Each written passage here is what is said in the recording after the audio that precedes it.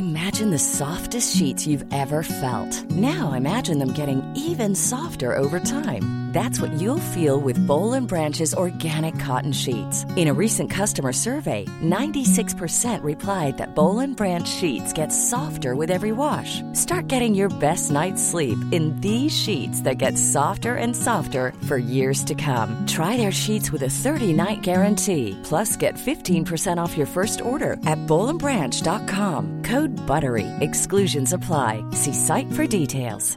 Normally, being a little extra can be a bit much. But when it comes to healthcare, it pays to be extra. And United Healthcare makes it easy with Health Protector Guard fixed indemnity insurance plans. Underwritten by Golden Rule Insurance Company, they supplement your primary plan, helping you manage out-of-pocket costs without the usual requirements and restrictions like deductibles and enrollment periods. So when it comes to covering your medical bills, you can feel good about being a little extra. Visit uh1.com to find the Health Protector Guard plan for you. Hey, I'm Ryan Reynolds. Recently, I asked Mint Mobile's legal team if big wireless companies are allowed to raise prices due to inflation. They said yes. And then when I asked if raising prices technically violates those onerous two-year contracts, they said, "What the f*** are you talking about, you insane Hollywood ass?" So to recap, we're cutting the price of Mint Unlimited from $30 a month to just $15 a month. Give it a try at mintmobile.com/switch. $45 up front for 3 months plus taxes and fees. Promo rate for new customers for limited time. Unlimited more than 40 gigabytes per month. Slows full terms at mintmobile.com. Even when we're on a budget, we still deserve nice things. Quince is a place to scoop up stunning high-end goods for 50 to 80% less than similar brands. They have buttery soft cashmere sweaters starting at $50, luxurious Italian leather bags, and so much more. Plus, Quince only works with factories that use safe, ethical, and responsible manufacturing. Get the high-end goods you'll love without the high price tag with Quince. Go to quince.com/style for free shipping and 365-day returns. I went to Accrington Stanley, which is one of my favourite clubs. Andy Holt is a great owner because he understands the intrinsic importance of that club to its community. During the pandemic, looked after the elderly. They basically were, you know, the lungs and the heart of the community. Welcome to the latest episode of The Book Club on Football Ramble Presents. I'm Kate Mason. I'm Jim Campbell. This time out, we start in a toolbox adorned with minor players of Watford Football Club in an uninhabited bungalow as the pandemic rages. Our author is on the hunt for what made him love the game that has sustained his career for over 40 years, a love that has in recent years slipped away. That discovery erects a bridge across the generations and in doing so triggers a journey to explain the humanity at the heart of football. Today for Book Club, we're reading Whose Game Is It Anyway by Michael Calvin. Let's look at Andy himself as an owner. He's got a similar background to me, council house lad from Burnley. He's worth between 80 and 90 million. He still pays himself every Friday £250 in cash in a brown envelope. Has wealth, doesn't flaunt it, and actually uses it positively. Yes, we're joined by a writer who has won the Times Sports Book of the Year in 2 consecutive years, in a week where the failed European Super League has prompted resignations and apology videos like never before from the unaccountable owners of elite football clubs. The nose-to-tail nature of the football that Michael Calvin has lived seems more important than ever. Brilliant news is that he joins us for Book Club here in the studio to talk about his memoir, Whose Game Is It Anyway? Mike, thank you so much for coming in to join us today. It's my pleasure. Should we start by asking then why exactly you started to fall out of love with football? Well, we probably had the greatest example possible over the last few days, haven't we, when you think about it? Institutionalised cynicism, stage-managed contrition, hypocrisy, all the good stuff. And I saw a game which I fell in love with it as an innocent, and because of its innocence, I suppose. Now, when you've been around as long as I have in sport, you know, I began when dinosaurs were roaming the earth, really. But the nature of the games have changed in terms of becoming businesses and having perhaps greater social significance than we thought they had 30, 40 years ago. What we're seeing now is sport in general and football in particular highlighting and almost condensing the ills of an absurdly capitalist society when you think about it. And we've got a group of people who seek to use sport entirely for their own ends. They've got no feeling for it. They have no idea of its social significance and its intrinsic importance to people. You know, sport or football is family. Football's identity. And that is being lost. I mean, I certainly felt when the European Super League chat came about that I don't think I've ever experienced anything that wasn't an actual genuine issue in my personal life that has affected me so emotionally. It became part of my personal life because it's this huge thing that you love, and it's like someone's trying to take the point away and didn't even, certainly made noises as if to give the impression they didn't even realise they were taking the point away because they didn't bother to understand what the point was in the first place. And so much of the book is about reconciliation with football after, you know, falling out of love with aspects of it because of the symptoms that led to this situation. So how do you feel now after having written a book where you and football kind of make up almost, that then this has come on top? Has it changed that view, or are you still feeling rehabilitated almost as a fan? No, there's part of me that is inherently pessimistic, but will there be a return to the self-defeating tribalism that has basically characterised modern football and the whataboutery and the, you know, call them the hysterical high priests of social media? All that ignorance, that theatrical ignorance, is still out there. It's been suppressed. Now, what I would hope would happen, and this is where, you know, I ended the book on a note of defiance and hope. That still endures. You know, I was pretty convinced that a Super League or something like it was going to turn up, and so I suppose in life it's better to be lucky than talented. So, you know, the timing of the book's launch was literally on the day the Super League turned up. At least someone benefited, I guess. Well, it's surreal, really. It was surreal. But everything, the thing that struck me about the aftermath, and Jim, you talked there about how it was personal. It's personal. It's not business. It's personal. If you think about the outpouring, the unanimity of negativity was fantastic to see, because sport by its nature is fragmented and highly emotional and usually illogical. But there was this unanimity of groupings. It was the media, it was fans, supporters, it was the game in general, and then it filtered through to the political classes, who, after decades of using football for their own ends, decided, oh, this is great headline fodder. We can look like Robin Hood here. But let's condense that. Let's bottle that righteous indignation and use it as a way to go forward in terms of solving the issues that swirl around sport. And it's not just money and greed and the accumulation of power by people who misuse that power. What it's about the ability to make, this is going to sound terribly Mary Poppins, but it's actually about, we've got a chance here to make things, you know, make everyday life better.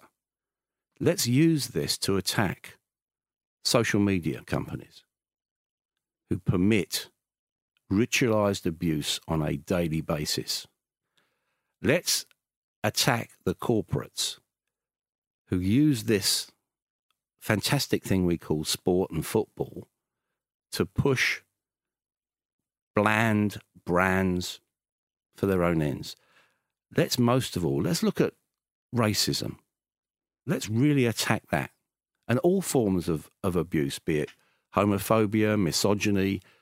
We've got a chance here. If we can maintain this momentum and this unanimity, there's a chance to really address those type of problems. Now, I know I'm being idealistic here, but if you're not idealistic, what's the point? Interesting to hear you talk about, I mean, because obviously you've built your career and the writing that you do is about identifying with people and trying to understand how they work and how they're often, you know, some of these books you co-write. We talked about the Gareth Thomas book, Proud, about how you understand those people and getting them to identify with you as well. I'd ask about what you make of owners of football clubs, given that we're trying to identify with everyone across all aspects of the spectrum. The fact that this game that so enthralls the three of us and all of our listeners too, presumably, hasn't seemed to manage to touch the hearts of the owners of so many of our greatest clubs. Presupposes they've got hearts. Oh, come on. We've all got hearts. But they do. They just make the right noises at the right times, right? But how are they not touched by it? They get to go to some of the best games in the world. Can you imagine if we were able to flag some of those tickets? In their mind's eye, they're watching a collection of widgets. It is a business enterprise for them. Stan Kroenke has made, he's worth $6 billion now because he exploits sport in an American context, and he's now doing it in obviously at Arsenal, for his own ends.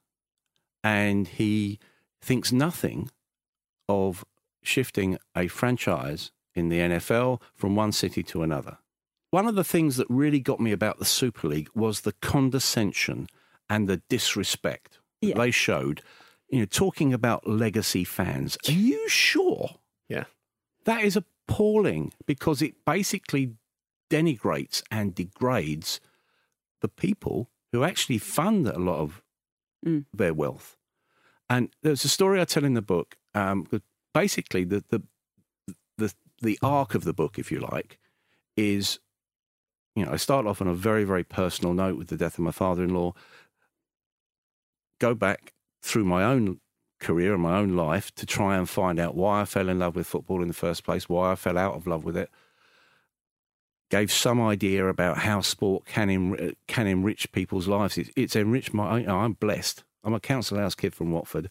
I've, you know, worked in more than 80 countries, and I've been absolutely blessed because it's enabled me to see life in the raw and make almost my own value judgments on how I live my life through what I see. So, you know, we're all the same. And so back end of the sort of last third of the book, probably, I'm looking for those reasons to still believe. And part of that is, well, I've got a conviction, and I try and illustrate that conviction, that there are some really good people out there who are doing some fantastic stuff in bad situations. Football, as Gareth Southgate says, great game, shitty industry. It's a people business which treats people, by and large, terribly. Yeah. So if you then look at it from that perspective, I went to Accrington Stanley, which is one of my favourite clubs. Andy Holt is a great owner because he understands the intrinsic importance of that club to its community. Old Milltown, it's a very small club in many ways, but small can be beautiful, can't it? You know, their crowd's, 3,000 maybe? Yeah. But the way that they have kept... The way they have become a symbol of that community, and they're almost like the beat. You know, we're talking about hearts, Kate. That is the beating heart of that community. You know, you go in. They've just done up some new car park at the back, and there's a memorial garden to their fans that, you know, people can just sit and reflect on the lives of loved ones who, you know, did a lot of, you know, enjoyed a lot of their life at the football club. Yeah.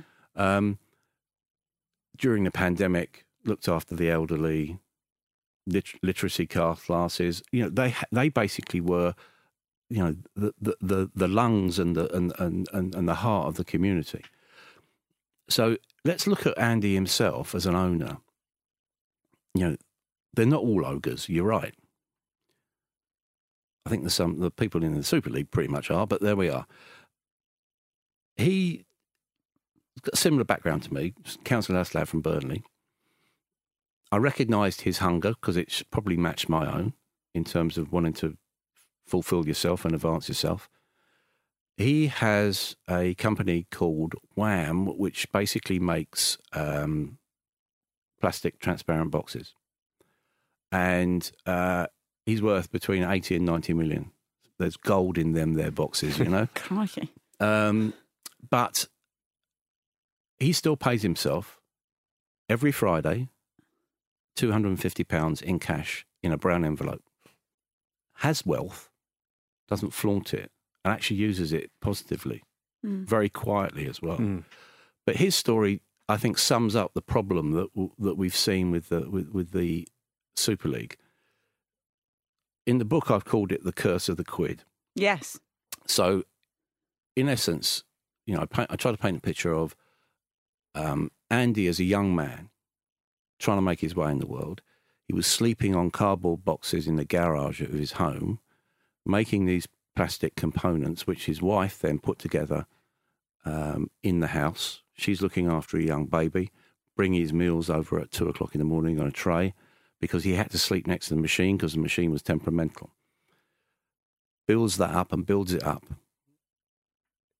He talks very emotionally about his father in the book as well, and how he never had money. And as a 16-year-old boy, Andy gave his dad £10 for a drink 2 days before he died. And that stayed with him. But with his Welsh, that wealth that he has now gives him a certain sort of social cachet and an entree into certain levels of business life. And he told the story of being down in London at a private members club, and it's one of these sort of business networking affairs. He's got 3 or 4 guys around him, and one of them asked him, "Do you like art?" And he said, "Well, yeah, you know, not quite like paintings. You know, maybe pick one up at an antique shop, stick it on the wall. Yeah, great. I bought a painting last week. Cost me 23 quid. Now, that painting was by Pablo Picasso. And this guy had spent £23 million on that painting." Andy made the important and very timely point, given when we're talking. He said, "These are the type of people who've taken control of the Premier League." Right. He said, "Look, yeah, they're selfish fuckers. They don't care about anyone or anything." And we're seeing that manifested. Well, we've seen it manifested over the last week or so. In that Curse of the Quid, I've actually got it open, that chapter, because I really liked the Marcelo Bielsa quotes. And you describe Bielsa as a migrant, an economic migrant to the Premier League. He says, "If anything describes English football, it's League One and League Two. If there is anything to distinguish English football, it is the spirit you compete with. This spirit is no better represented than in these lower categories," which seems like certainly he and many of the people that we're talking about in this book are people who recognise the beauty and the worth of the game, which is your point, isn't it? It is, and I love lower league football for its honesty, and I think we've all been through really reflective times over the last year or so, and this book's probably a product of that. But part of that self-reflection is, I think, a search for meaning in all sorts of things in your daily life, with your family, whatever it is. And I think people are looking at football perhaps in a different way now, because going to a game is like anything, it's a habit, and that habit's been broken over the last year. How will the game look post-pandemic? How would it feel post-pandemic? That's still probably to be decided, but one of the things I picked up a lot on the research that I've done, and the personal experience that I'm sure you guys have had as well, is I've been alienated by the Premier League. The good friend of mine is a West Ham fan, and I'll just about forgive him that heresy, to be honest. But he was saying the other day, I take my lad to the Olympic Stadium. I have to get a train down, a few beers beforehand, a few beers after, a bit of a lunch or something. So that cost me 250 quid. Bloody hell. Yeah. And I hate the stadium. And again, like most Premier League stadiums, it's got that superstore feel, isn't it? It's horrible. Yeah. And it's such a travesty. Sorry to cut in, but it's such a travesty when you think of, I don't know how much of the Olympics you went to, Jim, but I just have such incredible memories from London 2012. And when I see it, I still think, because I don't obviously have to go there every week, but I see it and I think, what a place. So many moments in history were played here, and instead. But isn't that the point in some ways, Kate? And, you talked about whether these people in the biggest clubs, the owners, actually understand football or understand the importance of it. I love old school grounds. I loved Upton Park. I spent a year embedded at Millwall, and I fell in love with that. The rawness of it and the honesty, and with all the faults as well. There were a lot of warts there as well, but I found it a really emotionally engaging place. You go to any stadium. I talked about Accrington's Memorial Garden. Every stadium, and this is the weird thing, every stadium, in a way, is its own memorial garden because every pitch has got people's ashes on, hasn't it? Mm. That is the ultimate indication of what the game meant to that individual, that his or her ashes are in the goalmouth or wherever it is. I love going into stadiums when they're empty because you're almost, certainly in my mind's eye, you're communing with ghosts because the place has got a feel, it's got a spirit to it. You go to some of these stadiums these days and you think, well...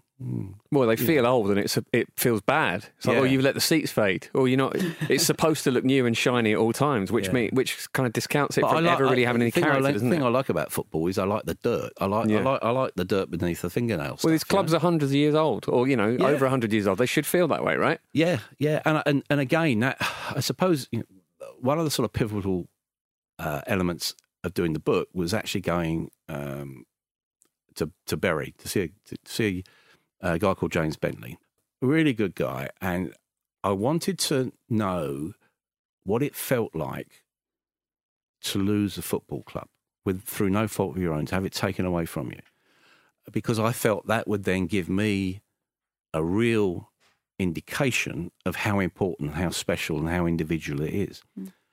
And so we met. I was going to go and see the Bury AFC in the afternoon. So we met at Bolton Street Station in Bury, which has a sort of steam train that goes down the valley, and it's a bit Hogwartsy, And when we got there, it was 11 o'clock in the morning, and there was a bar. There was a bar on platform 2. So we sat on platform 2 and these sort of trestle tables. And they were right in the station. Got it. Yeah, right. It's you might as well do the interview in a stadium, in a station rather. Yeah. There were a couple across from us who, I have to say, if you're out there, massive respect. It's 11 o'clock on Saturday morning, no. And they've got these flagons of lager. Like they must have had 4 pints in each. It was just like. Wow, I come from, without glorifying it, I come from Fleet Street when it was actually alcoholically driven. Well, we've had Julie Welsh in here, and she made us great. drunk just chatting about it. Yeah, it's fairly full on. Yeah. God, I've got some stories about that. But it was. I'd never met any supporter who'd spoken about his relationship with the game and his club with such emotion and with such clarity and with such empathy and with such wistfulness, I suppose. And it was like talking to someone about losing a lover. It was really, really emotionally affecting. And I knew at that moment, in fact, that gave me the idea to do this documentary I've done with Tom Boswell and BT Sport called Ours, where we're looking at fan ownership and everything else. But that moment really got me because it contained all the elements that I look for in football. There is history. On that same platform, the Bury team left to go to Crystal Palace for the 1903 FA Cup final. They won 6-0, came back, local heroes. That's still remembered. That's 118 years ago. It's still remembered. It's a source of civic pride and a common cause. So that's one thing about football. Second thing about football, as I said earlier, is family. That was the platform on which James's great-grandfather went to war, a guy called Thomas Watts, in 1914. He came back in 1919 because he was taken prisoner in Germany. Now, indirectly, he passed his love of football to James down the generations through grandfather, father, kid. So we've got the family element of it.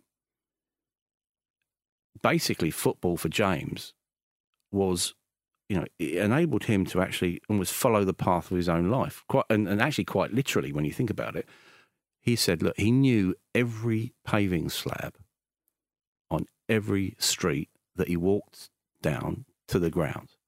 He had a ritual.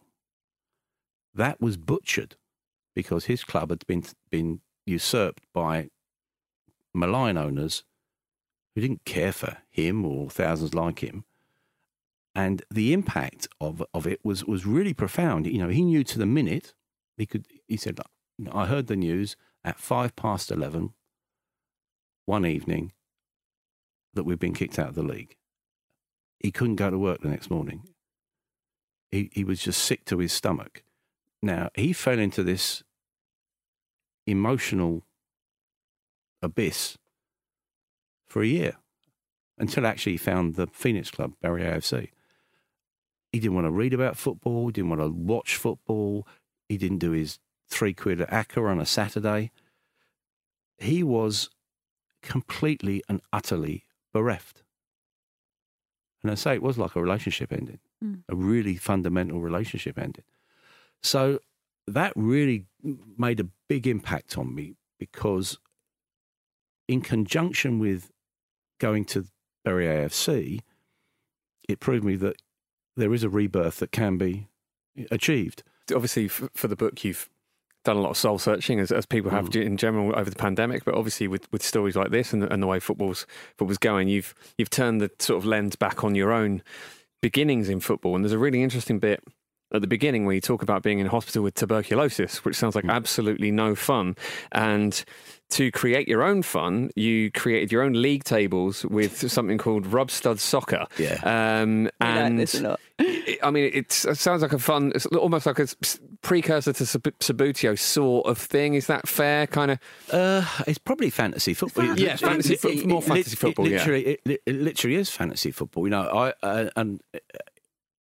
I basically recreated it, the old first division of that season, but out of schoolboy malice, I binned Leeds United because I couldn't stand Ben Revie, and put Watford in there. Watford in there, as per usual, was struggling manfully somewhere down the pyramid, and I suppose that when you look back at this is of all the books that I've done, this is obviously the most personal, and I was paranoid about not coming across as being a bit self-important because, okay, what we do is an amazing privilege, but it's not rocket science, is it? We're not saving lives, so that's why I know this is part memoir, but I didn't want to do the traditional "Aren't I Wonderful" autobiography. I just didn't think that's appropriate.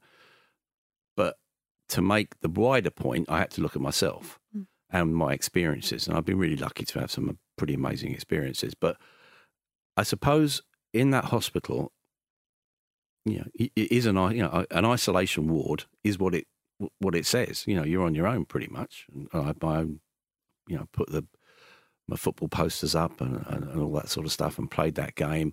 But I just done my O-levels and it's just literally about a week into my A-level courses.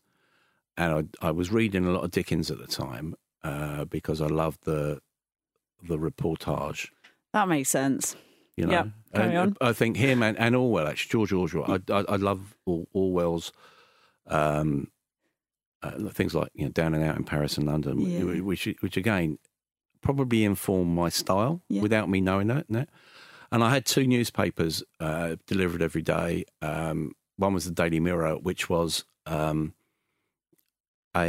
really intelligent working class tabloid at the time, and it was the first editor of whom I was aware was a guy called Hugh Cudlip, and he in the late 60s, early 70s, basically came up with the concept of the shock edition, or the shock issue, where there would be one issue addressed, be it child poverty or unemployment or whatever it would be, and it was basically the reader's conscience was bombarded not by statistics, but by people, by their fellow men, and what this issue was doing to them. And there was a brilliant reporter called John Pilger who humanised it. He absolutely humanised it. You know, they did. I always remember there was a sort of a droney type shot of 2 terrace streets, and there were arrows pointing down to the various houses, and that's Mrs. Bloggs, and that's Mrs. Smith, and that's Mr. Jones, and they had their stories coming off that, and that blew me away because I actually then had an insight to people's lives, and I suppose that's why I want to try and write the way I write, is that I want to try and give people almost like open a window up a bit, you know. The second paper was the Mail, and I did that for the sports coverage and specifically their columnist Ian Waldridge. And I first became aware of him at the Munich Olympics with the Munich Massacre, and his columns were just sensational, and I cut them out.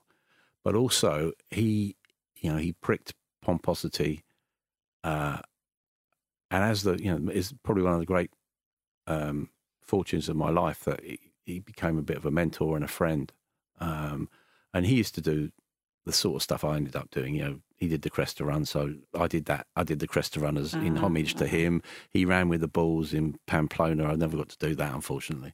So I just sailed around the world instead. So, it was, he boxed Idi Amin in the Ugandan dictator. But also, and this is where probably we had something in common as well, he absolutely excoriated apartheid. Not from, a nice little cosy study in London somewhere. He was right in the middle of it in South Africa. And that was, again, an inspiration for me. One of the few times I've actually taken sides was when I covered the Rebel Cricket Tour of South Africa and the Mike Gatting Tour in 1990, just before the release of Nelson Mandela. And, I was pretty well briefed by the anti-apartheid movement over here. A guy called Sam Ramsamy, operate from London, who then is now the IOC member for South Africa. And it was interesting. The people who were our contacts moved up with the ANC and became presidential advisors, and they're the ones who got me to allow me in to see Mandela himself. But I saw sport there through Woolers and through John Pilger. I saw sports possibilities to actually try and engage people. And so sport's not just about goals or runs or pass scores or whatever it is. It's about hearts and minds. And again, going right back to the start of the conversation, the people who are infesting football at the moment have not got a clue about that. Not a clue. Well, we've started to get a real sense of what it is that's driven you throughout your career, and also how you see the significance of the job that you do and have done so well for, as we know, so many years. We need to get to a quick break now, but when we come back, we'll hear more about this craft that you've learnt, and particularly about ad-libbing. That's what I want to know about. Back in a moment.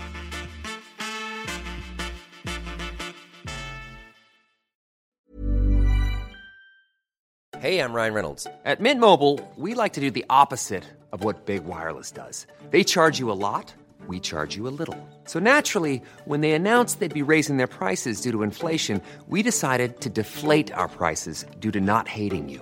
That's right. We're cutting the price of Mint Unlimited from $30 a month to just $15 a month. Give it a try at mintmobile.com/switch. $45 up front for 3 months plus taxes and fees. Promo rate for new customers for limited time. Unlimited more than 40 gigabytes per month. Slows full terms at mintmobile.com.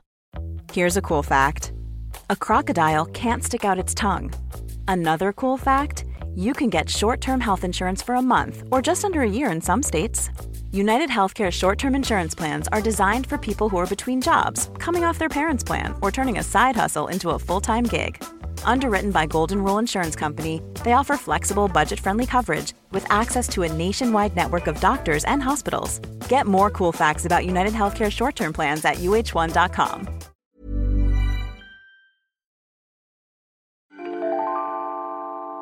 Welcome back to the Book Club with Jim and me, and today with Michael Calvin, the author of Whose Game Is It Anyway?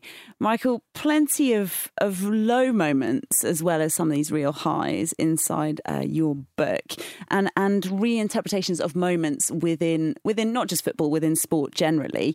One in particular where you talk about your innocence dying hard in the 1988 Seoul Olympics after that. The world's dirtiest 100-metre men's final in history, and then Ben Johnson being having that failed drugs test. And you tell us about how you ad-libbed 1,500 words into a news desk. Can you please explain for us all what that process is and how on earth you get to a position where you can do that? Well, it's inscribed in my soul, I know that. That was, I suppose, a really good example of what is actually, to be honest, a lost art now. I used to ad-lib in matches as well. I found it enabled you to reflect the rhythms of the game and the narrative, if you like. But on that particular occasion, again, Ian Wooldridge features heavily because it was his birthday and it was the only day or the only night we had off in the Olympics. So, of course, what did we do? We went on the Lash in Itaewon, the sort of entertainment centre where, all sorts of nefarious activity got on. And we got back into this press village at about 3:30 a.m. And the phone started going at 20 to 4 in the morning. Oh, no. The story had gone. So, basically, it was because of time difference, we were just before first edition. So basically, obviously, it's a huge story. And it's at the other end, it's, okay, right, go and, you've got to do the overview. What does this mean? Sport in flames, blah, blah, whatever you want to do. I'll put you onto copy, which is... Straight away, what, just like that? Like that, yeah. And I suppose what you're doing is almost... You're having a conversation with yourself in many ways. Writing's a weird thing.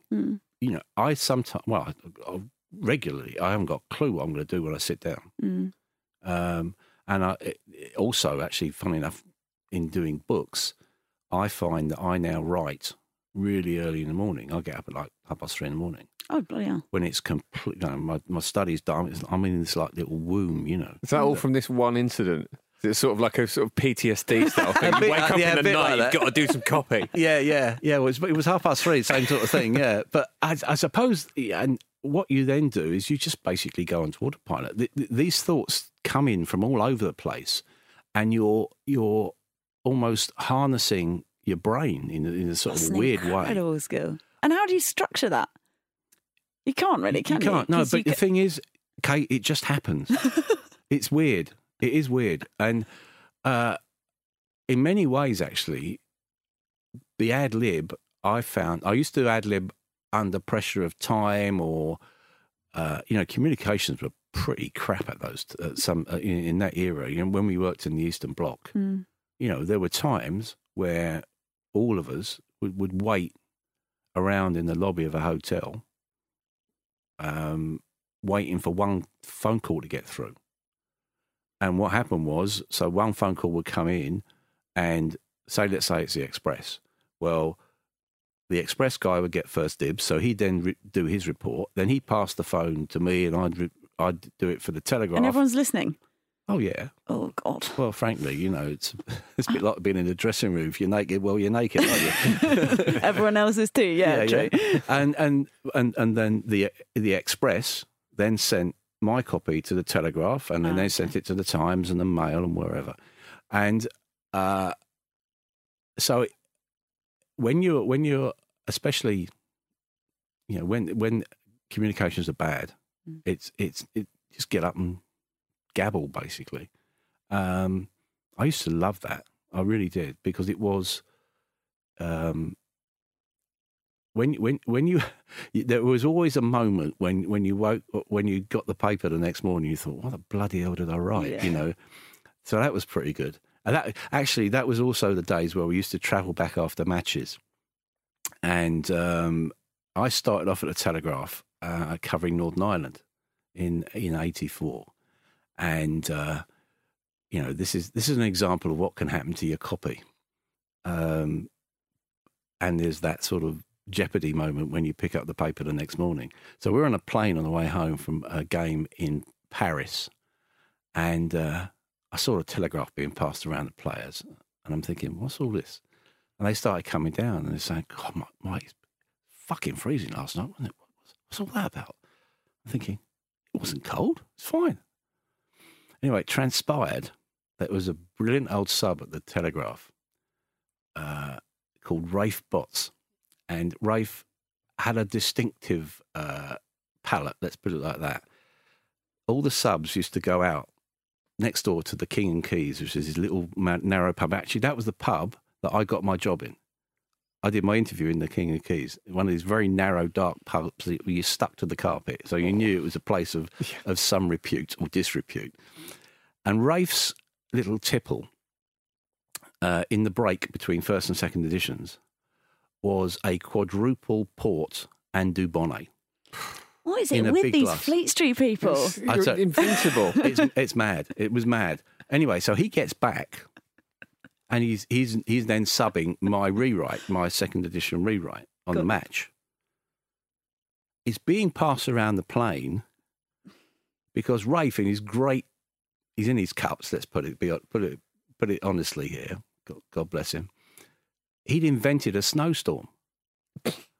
Now, you can't do that these days, can you? You can't invent a snowstorm because people will watch the game and Sky Sports News, I'll get the 3-minute clip and they think, well, where's the snow? That snowstorm was very quick. But of course, in those days, it never came across. So that's the sort of thing that can happen when you actually pick up a paper the next morning. It can be fairly diverting. Fake news.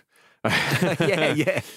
So the book, covers such a wide range of not just time and experience, but also sports. And through that, we have some really famous faces pop up in it. And there's a bit, I was almost nervous reading it. So you had the very unique experience of interviewing Mike Tyson in a hotel room when he wouldn't speak to the press from the US. And what's that like? I mean, what a presence Mike Tyson must be. What was that like when he was the baddest man on the planet, when he was at the absolute height of his powers?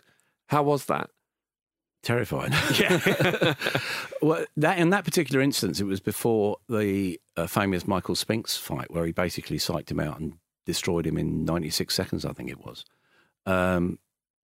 Mike was brought up on sort of Pathé news reels of Victorian England, or the early days of boxing, and he thought we were gentlemen. So he would talk to the British press, but at a time when he wasn't speaking to the Americans. And we would always go down to the gym in Vegas called Johnny Tocco's, which is just about big enough to have a ring in. And he would be knocking these sparring partners about, and we'd be pressed against the wall because basically there was very little room between the wall and the ring. And he was backing up these. When he did back up these sparring partners, he had this really high pitched, almost like yelp when he of exertion. And we were praying they didn't duck, because if they ducked, the things, his punches coming towards us. Boxing is an amazing sport to cover because of the rawness of it and the brutality of it. There's a mental brutality about it, but also the characters have got such stature. And one of the privileges of being around for a while is that the life cycles of your heroes almost match your own, because you grow old with them. Ali was Muhammad Ali was a good example. I was a kid reporter on this a regional group called Westminster Press. He came over to London in 1981. He was basically agitating to get back in the heavyweight scene, and I didn't look for it at the time because I was naive and I was overawed. But at that time, there were slight tremors. He was having slight tremors in his hands, which was obviously the first sign of Parkinson's. But he was in his pomp, and he did this press conference at the Hilton and then just walked straight out into the middle of Park Lane, stopped 4 lanes of traffic, and held court in the middle of Park Lane. So I dived out, and young lad, sharp elbows, got to ask him a couple of questions. But it was 20 years later, and funny enough, this is where the sort of Tyson link comes in again. We were in a place called Auburn Hills in Michigan, covering Tyson's fight against a Polish boxer called Andrew Golota, who surrendered in 2 rounds. He just sold the shirt as fast as he could, and that was, for me, the afterthought of the evening, because Ali turned up, and this was 4 years after the world saw his distress at the Atlanta Olympics.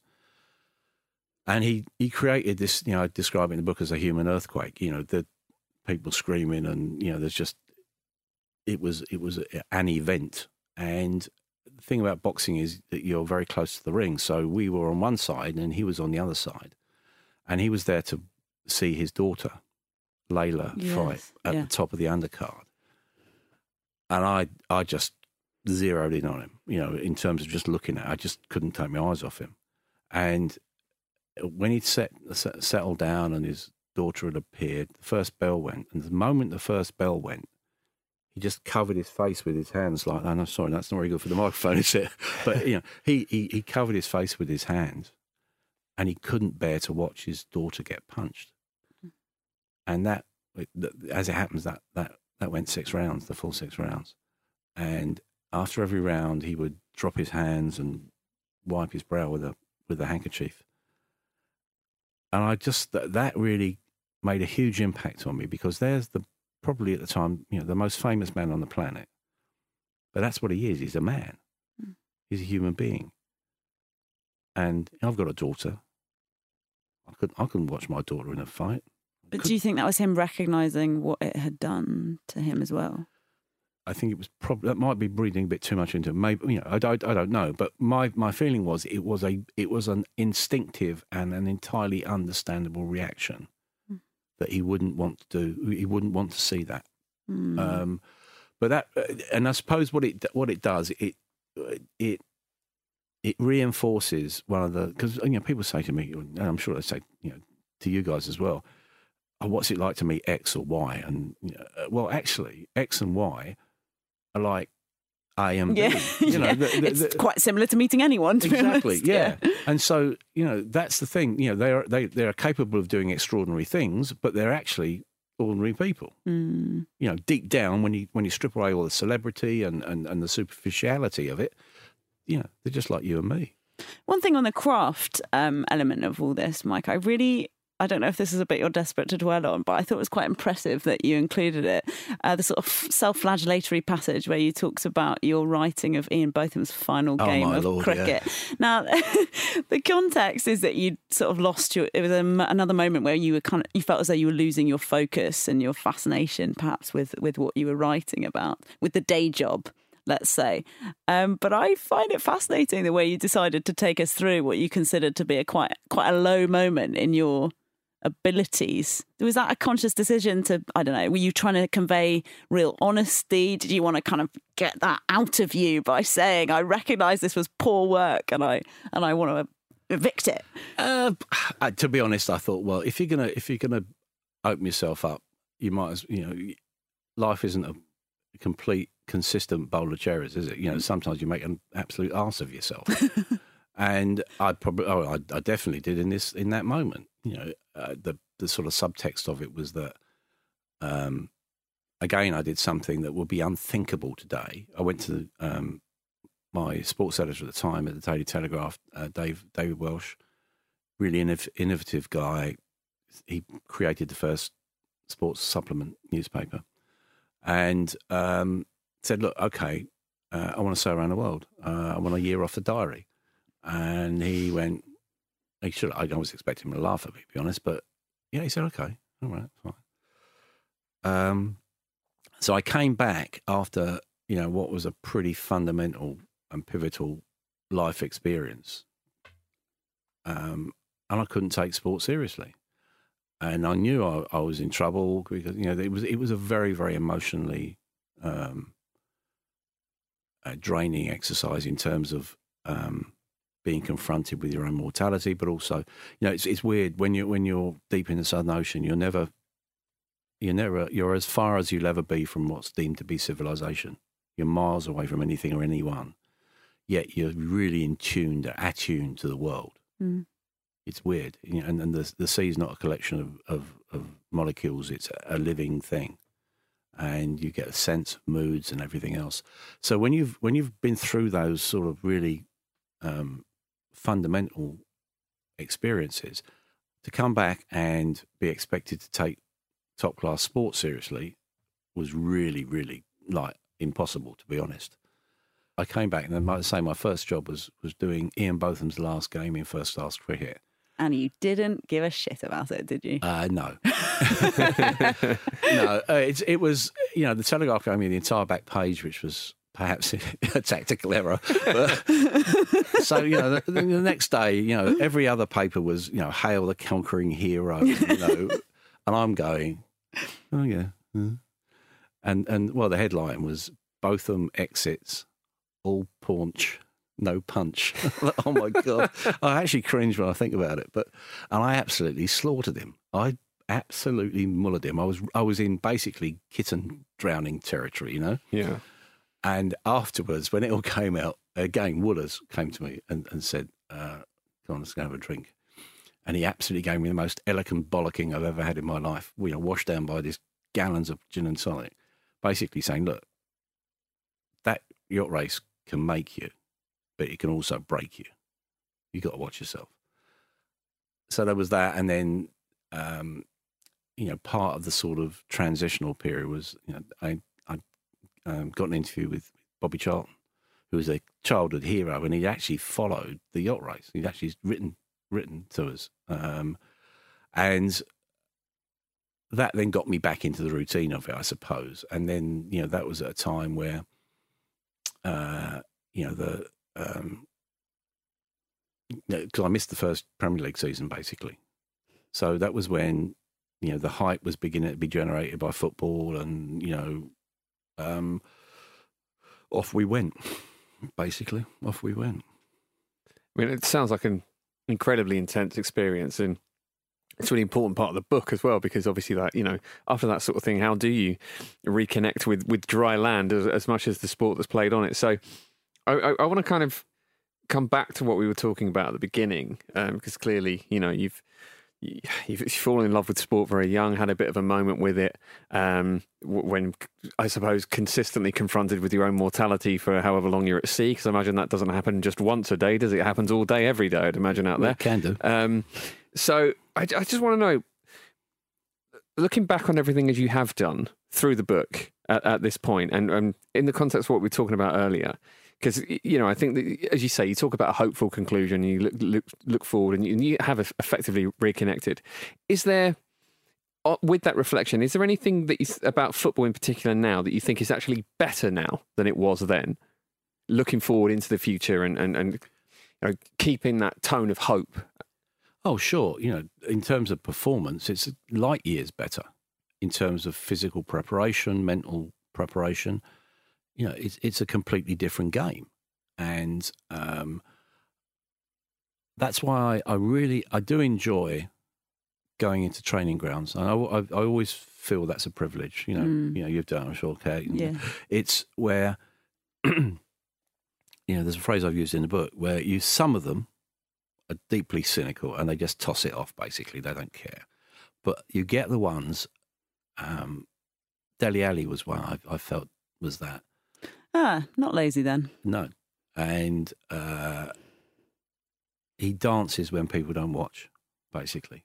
It was, the little flicks. There was also an example I'd cited in the book of Trent Alexander-Arnold, the day after they were allowed back into Melwood, was pinging these 70-yard balls like an NFL quarterback. Mm.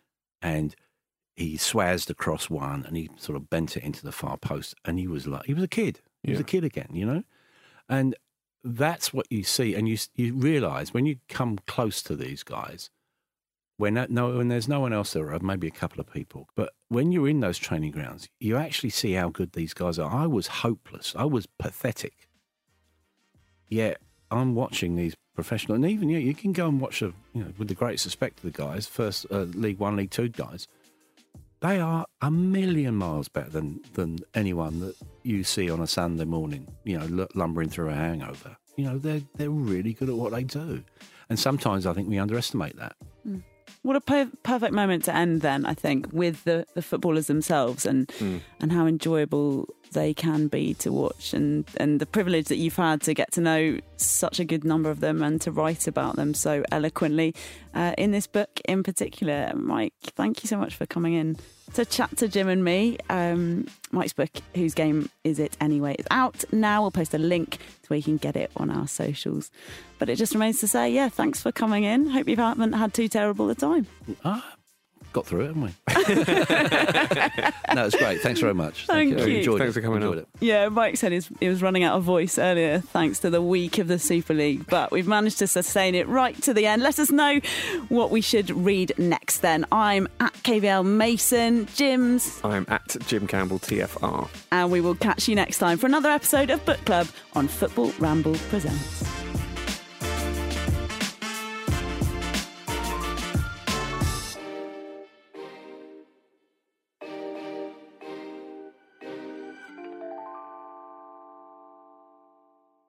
This was a Stakhanov production and part of the Acast Creative Network.